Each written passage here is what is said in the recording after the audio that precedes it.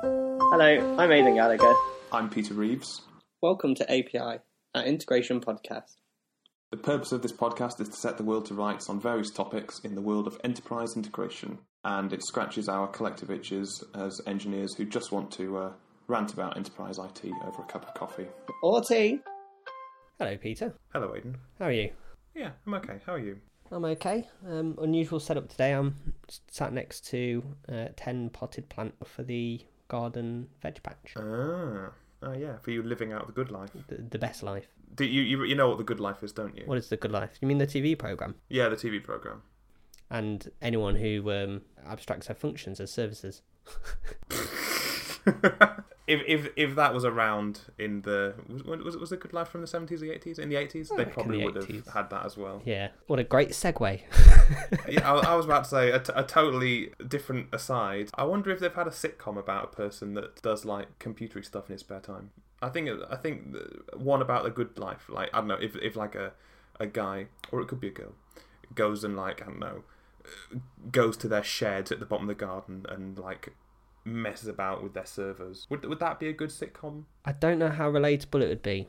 Yeah, well, how relatable was the idea of someone like building a farm in their back garden? Maybe that would be our next project. Yeah, maybe. Right, so we are talking about functions as a service today, aren't we, Peter? We are. What is it? What is one? It's you've got tired of running your service 24/7, so you've decided you're going to turn it into a function that only runs when it's activated. When you're not calling it, there's nothing running and you're not paying for anything.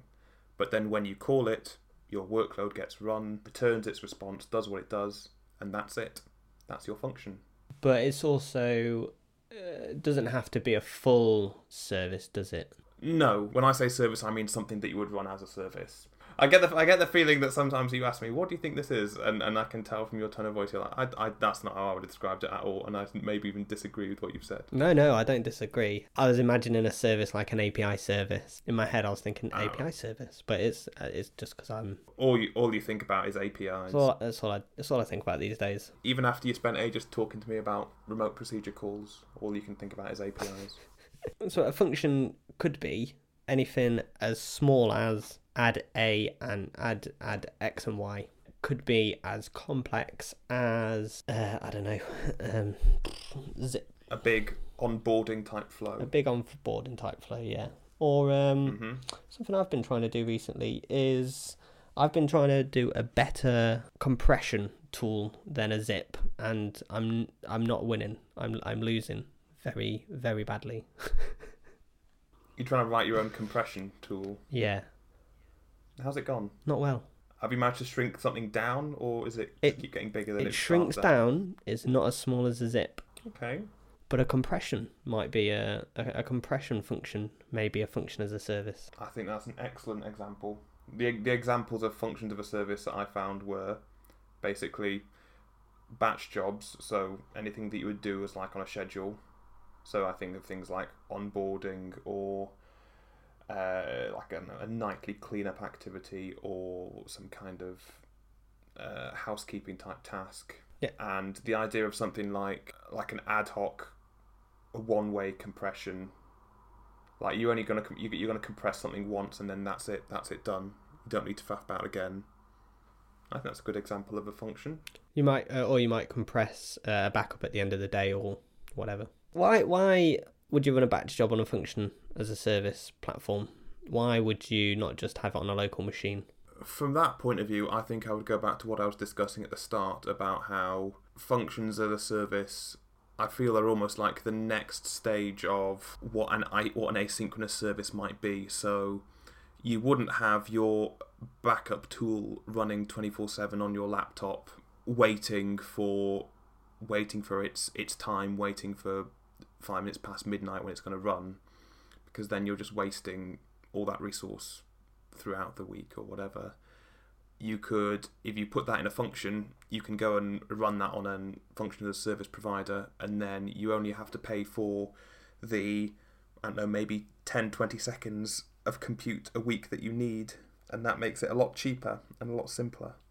Yeah, so I don't know. For some reason, I've always thought of function as a service as being something provided by one of the big sort of cloud providers. But actually, you could do function as a service on a local system, couldn't you? On a local cloud, on a private cloud. Yeah, I'm sure I recall talking to you about some self-hosted function as a service technology, and it's really annoying me that I can't think of what it is now. It's good because it basically just means that you haven't got just idly sitting machines. So you might have, I don't know, 100 or 1,000 functions ready to go on a single server. And like you say, everything just runs when it needs to, which means you're only ever using the amount of that you basically pooling all your resources and saying, well, whatever's available, run this little bit of function. Whereas if we think of our traditional deployments where you've got, say, I don't know, a Node.js app running on a single VM which has been given a couple of CPU, and it's only run once a day or once a week. What's the point? What's the point? You've just got this stupid thing just sat there, this stupid machine sat there. So it's about pooling resources, isn't it? It's two things. It's about sort of cleanliness, about not having tons of stuff running when you don't need it, and then it's about cost. It's about, again, not having tons of stuff running from an overhead point of view. So then you're not paying for a load of things you don't need to be running all the time. Individual teams don't necessarily need infrastructure skills either. If you're using a function as a service in the same way, I don't know, if you're using infrastructure as a service, you don't really need to know about what's underneath it. And it's like the abstraction of all abstractions, isn't it? Because infrastructure as a service, where you say, I just want some infrastructure and I'll deploy some stuff over top, but you still need to know about the applications that you're deploying on top. Software as a service, you don't need to worry about deploying the applications, you just have to worry about the internals of the application, so building things inside an API manager, for example, building some APIs or whatever. Function is like another step beyond. It's like just saying, here's a YAML, go and do stuff with it. Here's my Java app, just go and run it somewhere. You really don't know or care how it's being done as long as it's there and it's available.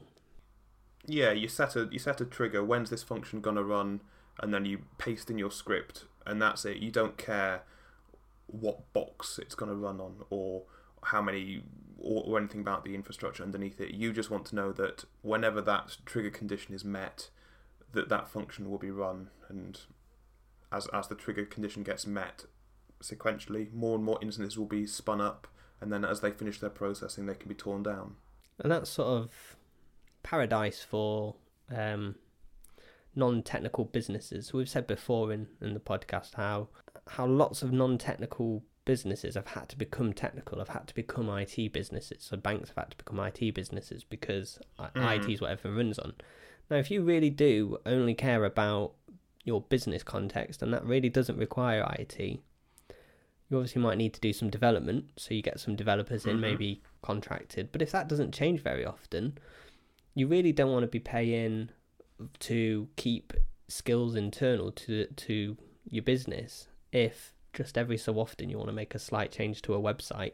Yeah, exactly. Yeah, and you just want a couple of functions that exist somewhere, accumulating a small amount of cost, rather than I'm going to buy this VM, I'm going to have to understand how the VM works, I'm going to have to understand how containers work so I can run some containers underneath. Yeah, if you're a small, medium enterprise, I don't know, you've maybe got, somewhere between 10, 20, 50 employees, you don't want to be hiring like a whole IT department. If we were discussing how many people do you need to manage a entire top to bottom stack on, I don't know, using the latest platform, using something like, I don't know, OpenShift, or if we were going to be running another Node.js, so we need to manage the application, the platform, and then, I don't know, a bunch of VMs, you'd think, how many different skill sets would we need to do that? And then the integration between them. And it's amazing how fast the dependencies and requirements can start to sort of balloon and expand when really all you want to do is just run a couple of functions. So that's the sales pitch of function as a service. Ready to put my credit card into Amazon? Well, hang about.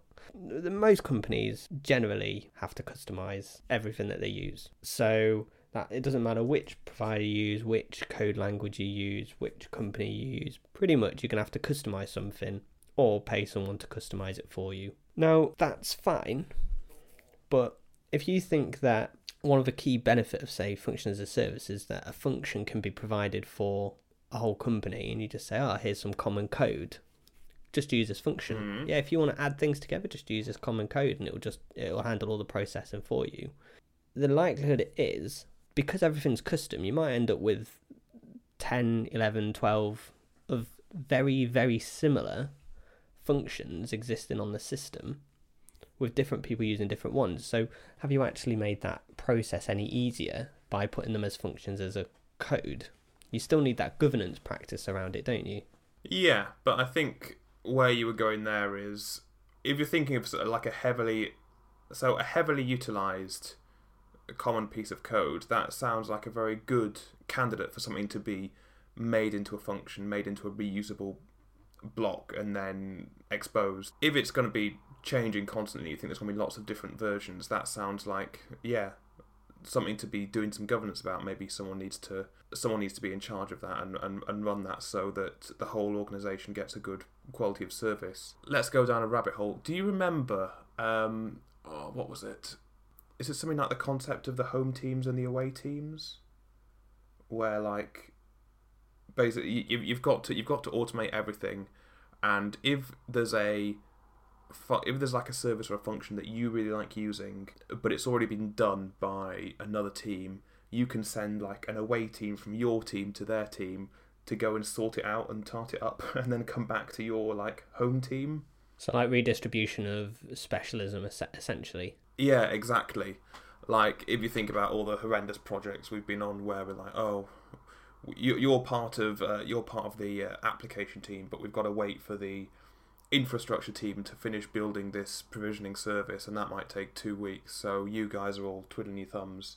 Well, instead, why don't you just send 3 guys from the application team to the infrastructure team to go and sort it out? Show them how it's done. Show them how it's done. Just make more tech debt and sharded knowledge across the estate, across the organisation. But that makes sense. That aligns with sort of agile team building, or how teams are currently distributed. You'll have smaller teams of cross-purpose specialisms, and then you'll second members off to other teams or whatever. So that makes sense to me. But if we're talking about function as a service being provided to allow a reduction in the amount of technical people that are needed, you're still going to need some form of governance to make sure that actually, you're still going to need that design team to say, oh, I need this function, I need that. Now, are you going to, and it's the same with the developers actually, are you going to onboard new people every time to look at the new functions, to govern it, or do you still need that core team who are just going to create all of these sort of functions, etc. anyway? Does it solve the problem of needing skills internally to the business? That's my question. There's two questions there. Does it solve the thing about business needing skills? I think that using functions as a service, or using anything as a service, means that you require fewer lower level skills, and you don't need someone who's an expert in VMs or bare metal infrastructure. You just need someone who's an expert in the application bits. Okay, yeah, I agree with that. That's answer to question 1. And then question 2, does it allow a non-technical person to do, a technical task or something?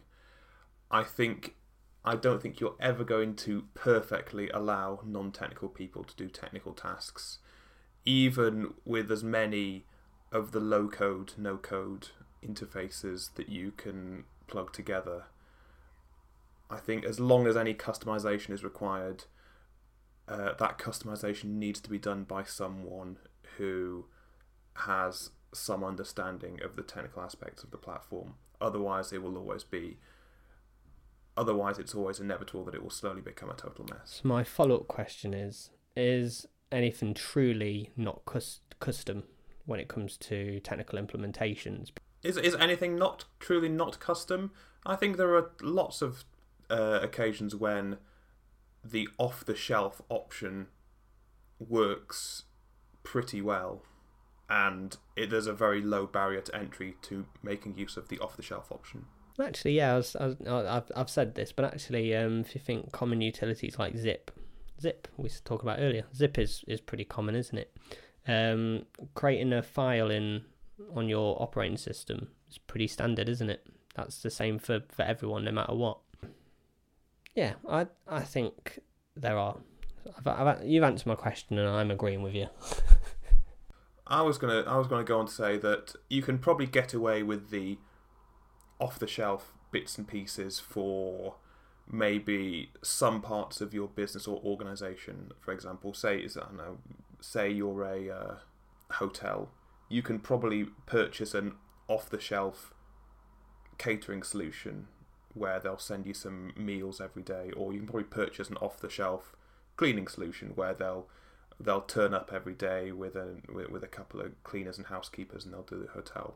But quite often, I feel like your main business differentiator, you probably can't buy that off the shelf. You cannot buy an off the shelf hotel. I mean, unless you're a franchise. Because otherwise you're not being sort of competitive. You're not. Why pick you? I suppose. What's your key?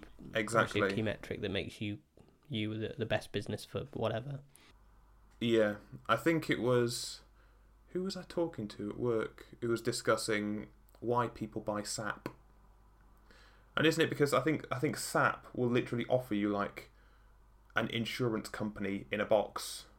It'll be expensive, but I think SAP, you can literally buy SAP, give me all the programs and software to basically run a insurance company or a bank or a financial service, and like SAP will turn up and say, okay, here you go, run install.sh, right, there you go, that is a generic insurance company application, there you go, and then that's a generic banking application, and then you just add on top of that.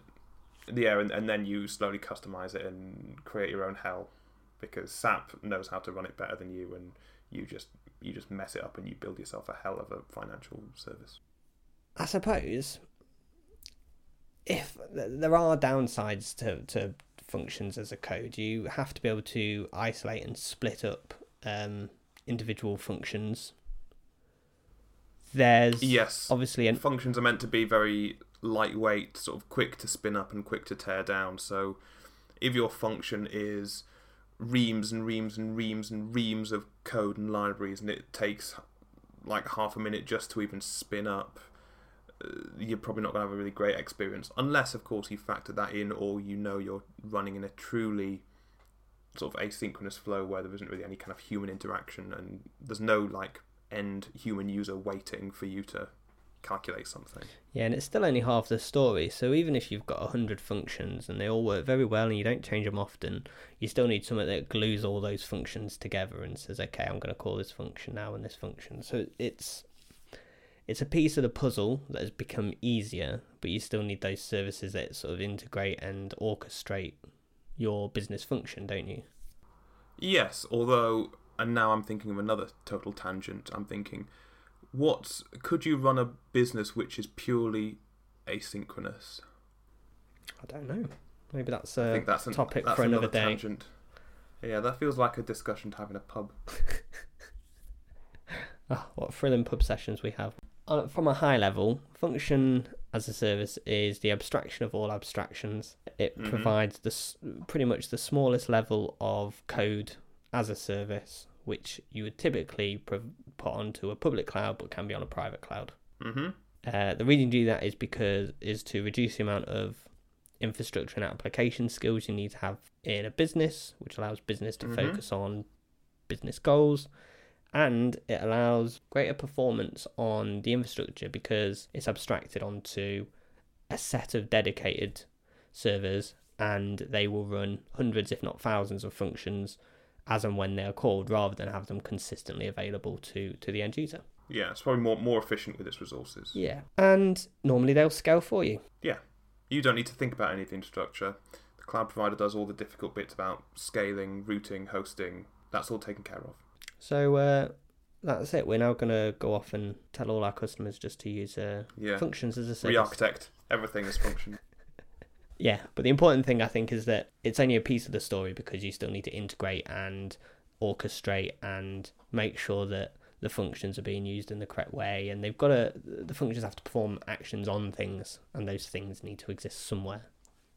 But it's a key piece in a modernising IT infrastructure, which allows businesses to worry about business. Good. Anything to add to that summary? No, I think that was pretty good. I think that I wouldn't say that functions are obligatory in every business. However, I think that they are definitely a sort of a classic. What do I want to say? I would say that when the kind of era of big cloud service providers came in, they were kind of like a new paradigm of kind of like IT service. Like before you had your AWS and your Azure, you could run a hypervisor on-prem, you could run VMs on-prem, but I feel that kind of functions as a service, that was something that was really new, and I think that, yeah, I think they're kind of they're a very modern pattern. Yeah, agreed. Even though I think when we were researching this, I saw like AWS started offering it in like 2006. That's modern. That's modern. Was AWS Lambda 2006? That's modern. And it wouldn't have been good at the time, would it? Oh no, it wouldn't be good. It'd be like looking at the original Amazon website, which just looks like total potatoes. Looks like potato compute. Right. And there you go. Well, that's it for today. Thank you for listening. Thank you for tolerating. Lovely. That's all for this week. Thank you for listening. Bye-bye. Goodbye.